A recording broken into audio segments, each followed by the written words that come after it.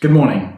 Our second reading is from Romans chapter 7, verse 7 to 25. What then shall we say? That the law is sin? By no means. Yet if it had not been for the law, I would not have known sin, for I would not have known what it is to covet if the law had not said, "You shall not covet." But sin, seizing an opportunity through the commandment, produced in me all kinds of covetousness.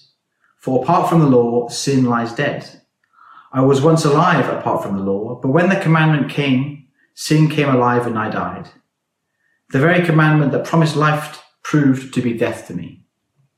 For sin, seizing an opportunity through the commandment, deceived me and through it killed me. So the law is holy, and the commandment is holy, and righteous and good. Did that which is good then bring death to me? By no means. It was sin producing death in me through what is good, in order that sin might be shown to be sin, and through the commandment might become sinful beyond measure. For we know that the law is spiritual, but I am of flesh, sold under sin. For I do not understand my own actions. For I do not do what I want, but I do the very thing I hate. Now, if I do what I do not want, I agree with the law, that it is good. So now it is no longer I who do it, but sin that dwells within me. For I know that nothing good dwells in me, that is, in my flesh. For I have the desire to do what is right, but not the ability to carry it out. For I do not do the good I want, but the evil I do not want is what I keep doing.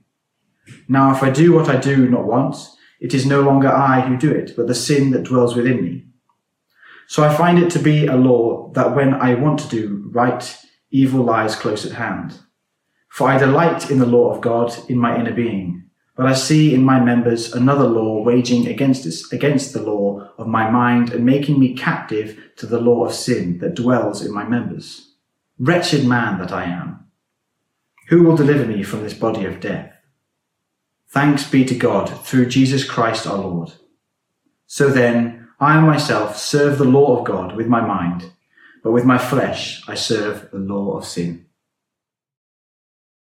We're starting today a new series of doctrinal sermons in the run-up to Easter, spending time going through Romans chapter 8, of which chapter the late John Stott wrote these words: "Without doubt, one of the best-known, best-loved chapters of the Bible."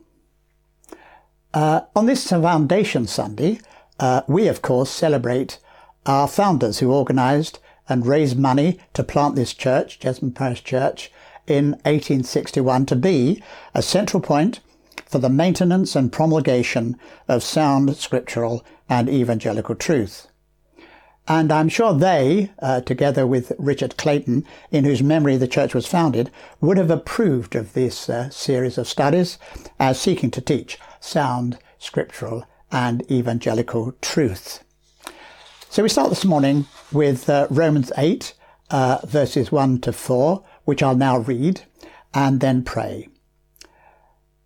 Romans 8, 1 to 4. There is therefore now no condemnation for those who are in Christ Jesus.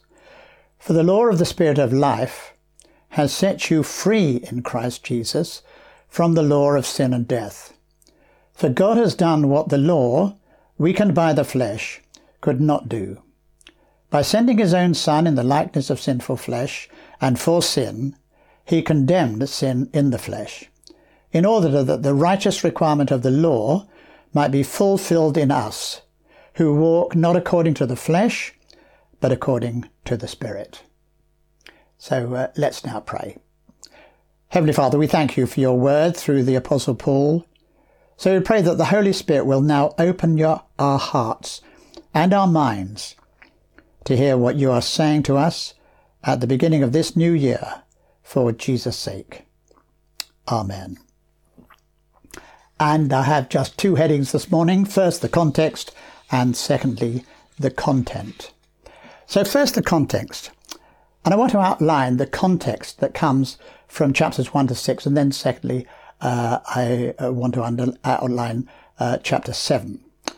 So first, chapters 1 to 6. In chapters 1 to 3 of Romans, Paul starts off by showing how sin is the main human problem. He shows how salvation from sin is needed for sexually depraved secularists, then for their judgmental, hypocritical critics, and then for the sins of the self-confident orthodox. So all have sinned as measured by the fact that we all fall short of the glory of God. That's chapter 3, verse 23. But the good news is that we can then get right with God by faith in Jesus Christ, who died bearing the penalty our sins deserve. So Paul writes of Christ, chapter 3, verse 25, as the one whom God put forward as a propitiation by his blood to be received by faith. And the benefits of that atonement or justification were to be received by faith alone, and not because of any good works, the good we do, as proved in chapter 4 by Abraham's situation. So then chapter 5 can say, verse 1, "Therefore, since we have been justified by faith, we have peace with God through our Lord Jesus Christ." Then next in Romans, in the second half of chapter 5 and chapter 6, you have two humanities described. One is with Adam as its head, and with whom sin began in the human race.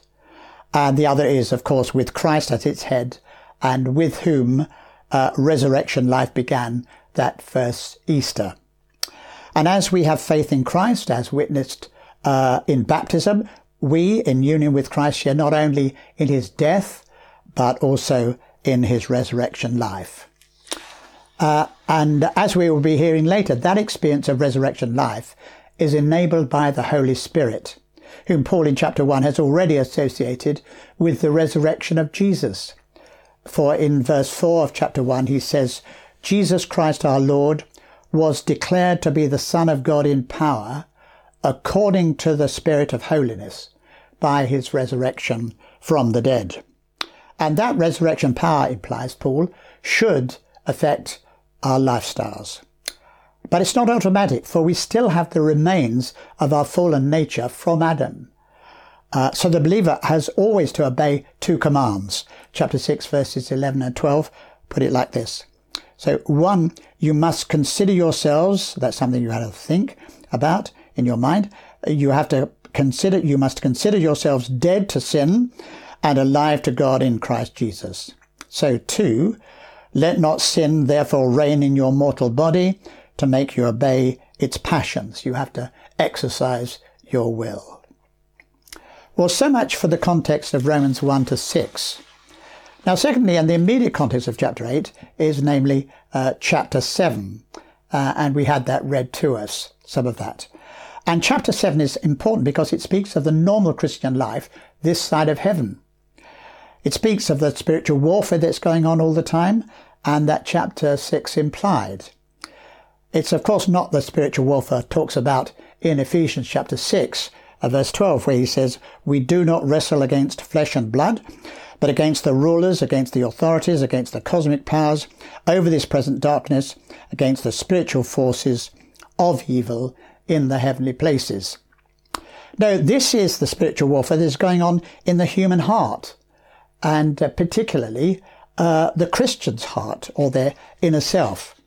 And the war is between what Paul calls the flesh on the one hand, in the sense of the leftover of Adam's old nature of sin and death.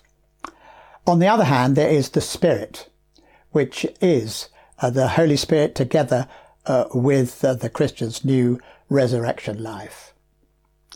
This, the Holy Spirit, brings to the individual believer's own life when they first trusted Christ. Also, Paul points out that the law, God's law, can provoke disobedience and so more conflict.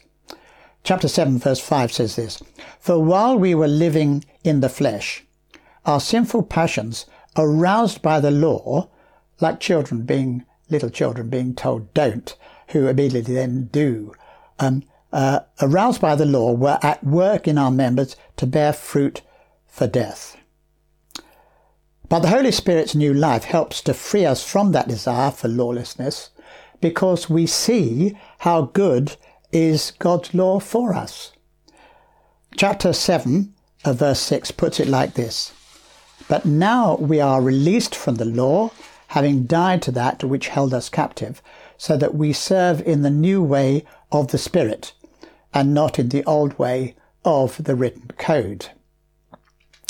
But Paul is not blaming the law for sin. No, it's our flesh, our fallen human nature, he argues, that is the problem. Well, so much for something on chapter 7 and the context of chapter 8. Now, we secondly need to discuss the content of Romans 8 and verses 1 to 4. As we'll see, Paul in chapter 8 is focusing on the Holy Spirit. And in our verses, which form the introduction to the chapter, Paul sets out two things. First, the facts, and then secondly, their explanation. So first, the facts as expressed in verses 1 and 2. He writes, "There is therefore now no condemnation for those who are in Christ Jesus. For the law of the Spirit of life has set you free in Christ Jesus from the law of sin and death." The therefore there is based on all that has been taught in the previous 7 chapters, so all the context that I have outlined. And the first fact is that there is, as translated, no condemnation for those who are in Christ Jesus. Now, no condemnation is, in the original, it's not quite the same as being justified. Being justified means a judgment of not guilty. In our courts, it's what the jury decide. No condemnation, however, implies the sentence the judge decides. So in terms of God, in this context, we're free from the sentence of death now, and more seriously, eternal death in the final judgment. But note the fact that no condemnation is not a universal acquittal of everyone. Yet that is contrary to what some today want to believe. However, Paul is not implying a God who is a universal Father Christmas. No, he is clear. Verse 1 says simply, "There is therefore now no condemnation for those who are in Christ Jesus." But what does being in Christ Jesus mean? Well, in the New Testament, you believe into or upon. That's the literal translation of the original prepositions, but not in Christ Jesus. However, once you've trusted yourself to Christ, you are then, quote, in Christ. You are united with him. And also note the evidence that there is no condemnation is stated in verse 2. For the law, perhaps in the sense of the law's regular working, the law of the Spirit of life, the Holy Spirit, has set you free in Christ Jesus from the law of sin and death. The Holy Spirit is now with you, the believer, to help you fight those temptations from the law or the regular working of sin and death. Simple temptations to sin. Oh yes, the war still goes on, but the believer has a new power to resist the principle of sin and death, or the flesh principle. So there's no condemnation for the believer, and at the same time, following that verdict, they have a new power in their life.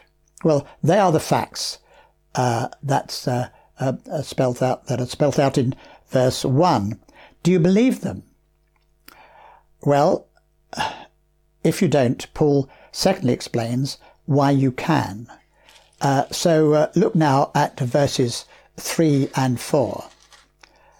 For God has done what the law, weakened by the flesh, could not do. By sending his own Son in the likeness of sinful flesh and for sin, he condemned sin in the flesh, in order that the righteous requirement of the law might be fulfilled in us, who walk not according to the flesh, but according to the Spirit. You'll notice there that there is a threefold aspect to this explanation. For God, the Holy Trinity of Father, Son, and Holy Spirit are all at work. First, verse 3a. God, the Father, has done what the law, weakened by the flesh, could not do. But what is God's law that is weakened? Well, God's requirement for the best for human beings, the law in that sense, is sufficiently clear in the Bible.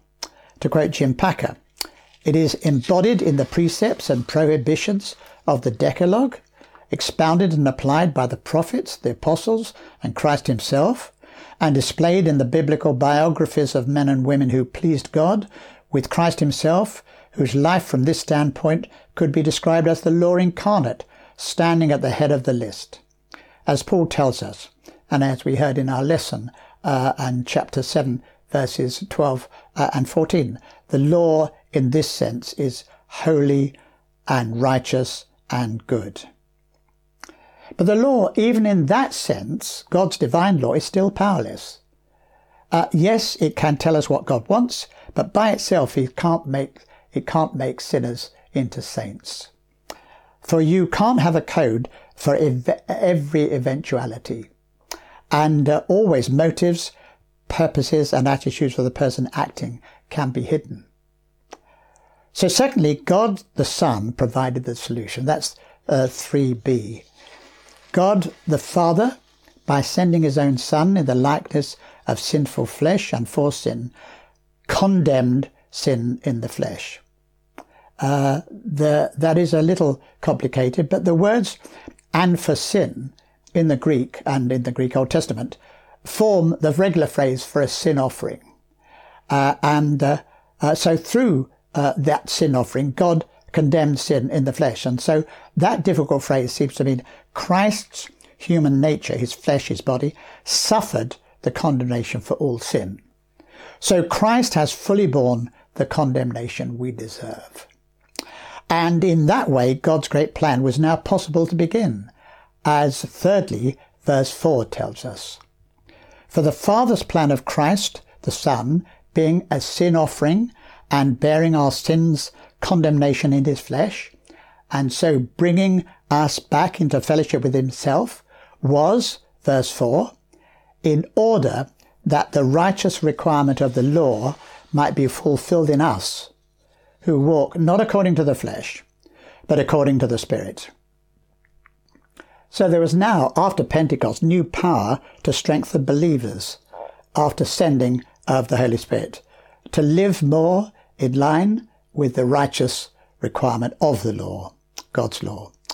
But we shouldn't be surprised, because that is what God had predicted through the Old Testament prophets, such as Ezekiel. For example, in Ezekiel 36, verses 26 and 27 say this: "And I will give you a new heart, and a new spirit I will put within you. And I will remove the heart of stone from your flesh, and give you a heart of flesh. And I will put my spirit within you, and cause you to walk in my statutes, and be careful to obey my rules." And note, Paul does not say here, God condemned sin in Jesus in order that the righteous requirement of the law might be fulfilled for us by Jesus. But he says, in us who walk not according to the flesh, but according to the Spirit. Paul is teaching at some length what Peter famously taught in one sentence in 1 Peter 2, verse 23. He, that is Christ, bore our sins in his body on the tree. Why? Well, the answer is that we might die to sin and live to righteousness. Of course, this side of it, we can't justify ourselves by fulfilling God's law. Of course, our lives need to be guided and empowered by the Holy Spirit. And of course, the fruits of the Holy Spirit, as listed in Galatians 5, 22 and 23, take time to grow. Love, joy, peace, patience, kindness, goodness, faithfulness, gentleness, self-control.